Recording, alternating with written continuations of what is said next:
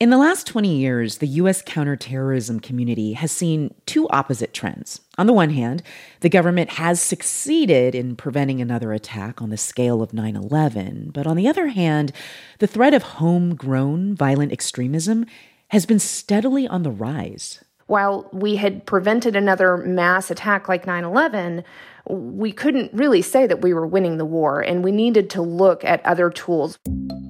Elizabeth Newman worked at the Department of Homeland Security during the Trump administration. And those other tools she's talking about, she doesn't mean just tools that would help prevent a violent attack. What she's talking about are tools that would help authorities stop someone from even wanting to plan a violent attack. Trying to move further upstream and preventing individuals from radicalizing in the first place and mobilizing to violence. So how do you stop radicalization in its tracks? The Biden administration says it has a plan and a new agency that's tasked with carrying it out. But that plan relies on communities playing a much bigger role. It's an approach Newman came to believe in during her time in government. It really is much more about how can we help you be healthy? And often that work is best done by people that is not the government, but rather private practitioners or churches or other nonprofit groups who can help people that might not be in that safe space. Consider this. In the United States, domestic extremism is an evolving threat, one that government counterterrorism agencies are trying to keep up with. Outside observers are asking if they're doing enough. From NPR, I'm Elsa Chang. It's Monday, January 31st. Support comes from our 2022 lead sponsor of Consider This, the new Venture X card from Capital One. Earn 10x miles on hotels and rental cars and 5x miles on flights when you book through Capital One Travel.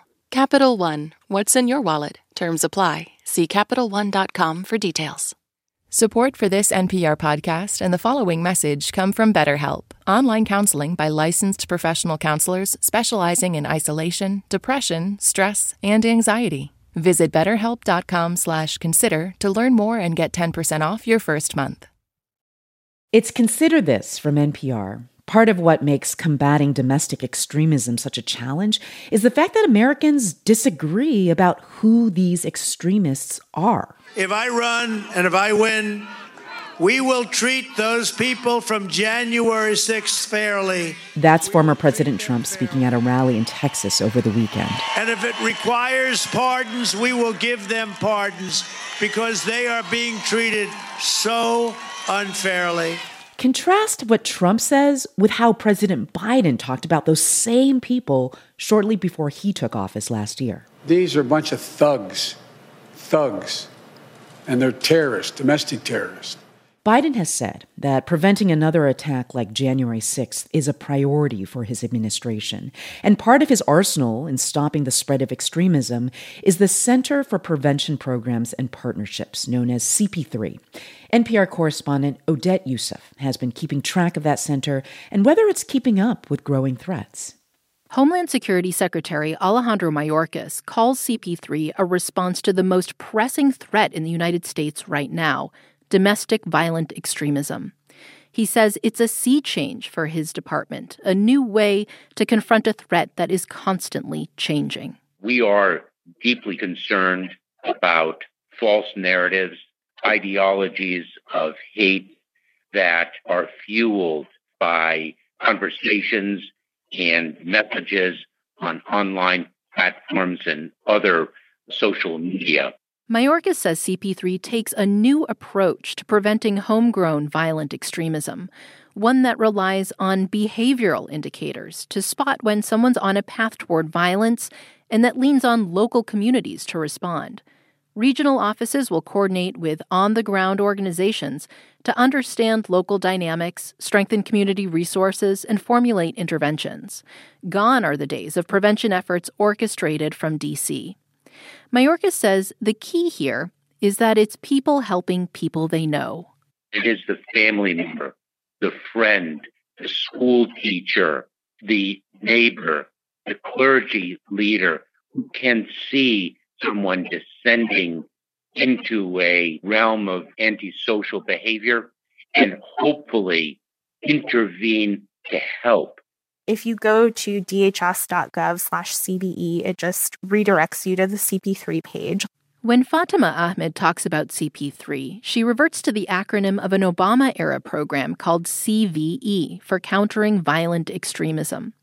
She says a lot of what she's hearing about CP3 sounds like echoes from the past. Like, it's the exact same website and everything. They just keep changing the name. Ahmed leads the Muslim Justice League, a nonprofit in Boston, which was one of the cities where CVE was piloted several years ago. At the time, the focus was heavily on Muslims and concern over homegrown terrorists joining groups like ISIS. But even the Department of Homeland Security acknowledges the program had what it calls unintended consequences. Civil rights advocates said it resulted in religious profiling and unwarranted surveillance of Muslim communities. In fact, when he was on the campaign trail, Joe Biden promised to shut the program down. Ahmed says the administration is right to identify violent white supremacy and extremist militias as the greatest domestic security threat today, but she still thinks the approach is wrong. It's promoting this idea that you can spot someone in your community who is supposedly, going to become a quote-unquote extremist. But what does that even mean, to be extreme in this country, right? Like, it's not actually extreme to be racist here, right? Like, that's pretty normal. DHS officials say they're not in the business of policing beliefs. Instead, they're working with community partners who can identify specific behavioral signs that someone may be on a path toward violence. And when they do, to direct them to resources that would, quote, call them back in. That is, get them help to address their grievances, like mental health support, rather than put them in the hands of law enforcement. But there's disagreement over whether DHS is the right agency to do this. The Department of Homeland Security is now investigating this incident where Border Patrol agents on horseback are seen intimidating Haitian migrants at the southern border. Ahmed says DHS has recently contributed to the hardening of American attitudes toward immigrants and people of color. Mary McCord of Georgetown University agrees that past DHS policies may complicate its efforts. She says in recent years, the department has been responsible for some of the most cruel and inhumane treatment of people in the United States. Caging of children and separating children from their parents at the southwest border. That was DHS. Well, that same agency is basically also responsible for saying, trust us to protect you in the homeland.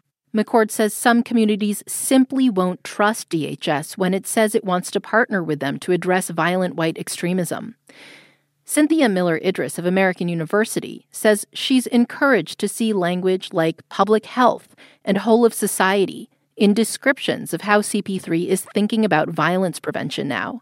But she says a true approach along those lines would be much bigger and radically different. When other countries do this, they have 9, 12 or more agencies involved in setting up their national strategies to counter domestic violent extremism. Here, Miller-Idris says that would include the Departments of Education, Health and Human Services, and Labor. But instead, the United States still largely frames extremism as a national security challenge at DHS. And the stakes couldn't be any higher, she says. In the wake of the January 6th attack on the Capitol last year, it's clear that lies, misinformation, and hate aren't just drivers of targeted violence or terrorist attacks. They're also contributing to the corrosion of America's democracy itself. Idris Miller says throwing $20 million in grants to local partner organizations in certain selected communities, as CP3 did last year, isn't nearly enough to offset that. Germany just made a $1 billion investment and it's a country that's a quarter of our size. New Zealand is standing up an entire new agency and a whole national center on prevention in the wake of Christchurch. I mean, they're doing massive investments. And we have done those levels of investments before when we face national security crises. Crises such as the terrorist attacks on 9/11, which prompted, about a year later, the creation of a whole new federal agency, the Department of Homeland Security. That's NPR's domestic extremism correspondent, Odette Youssef. You're listening to Consider This from NPR. I'm Elsa Chang.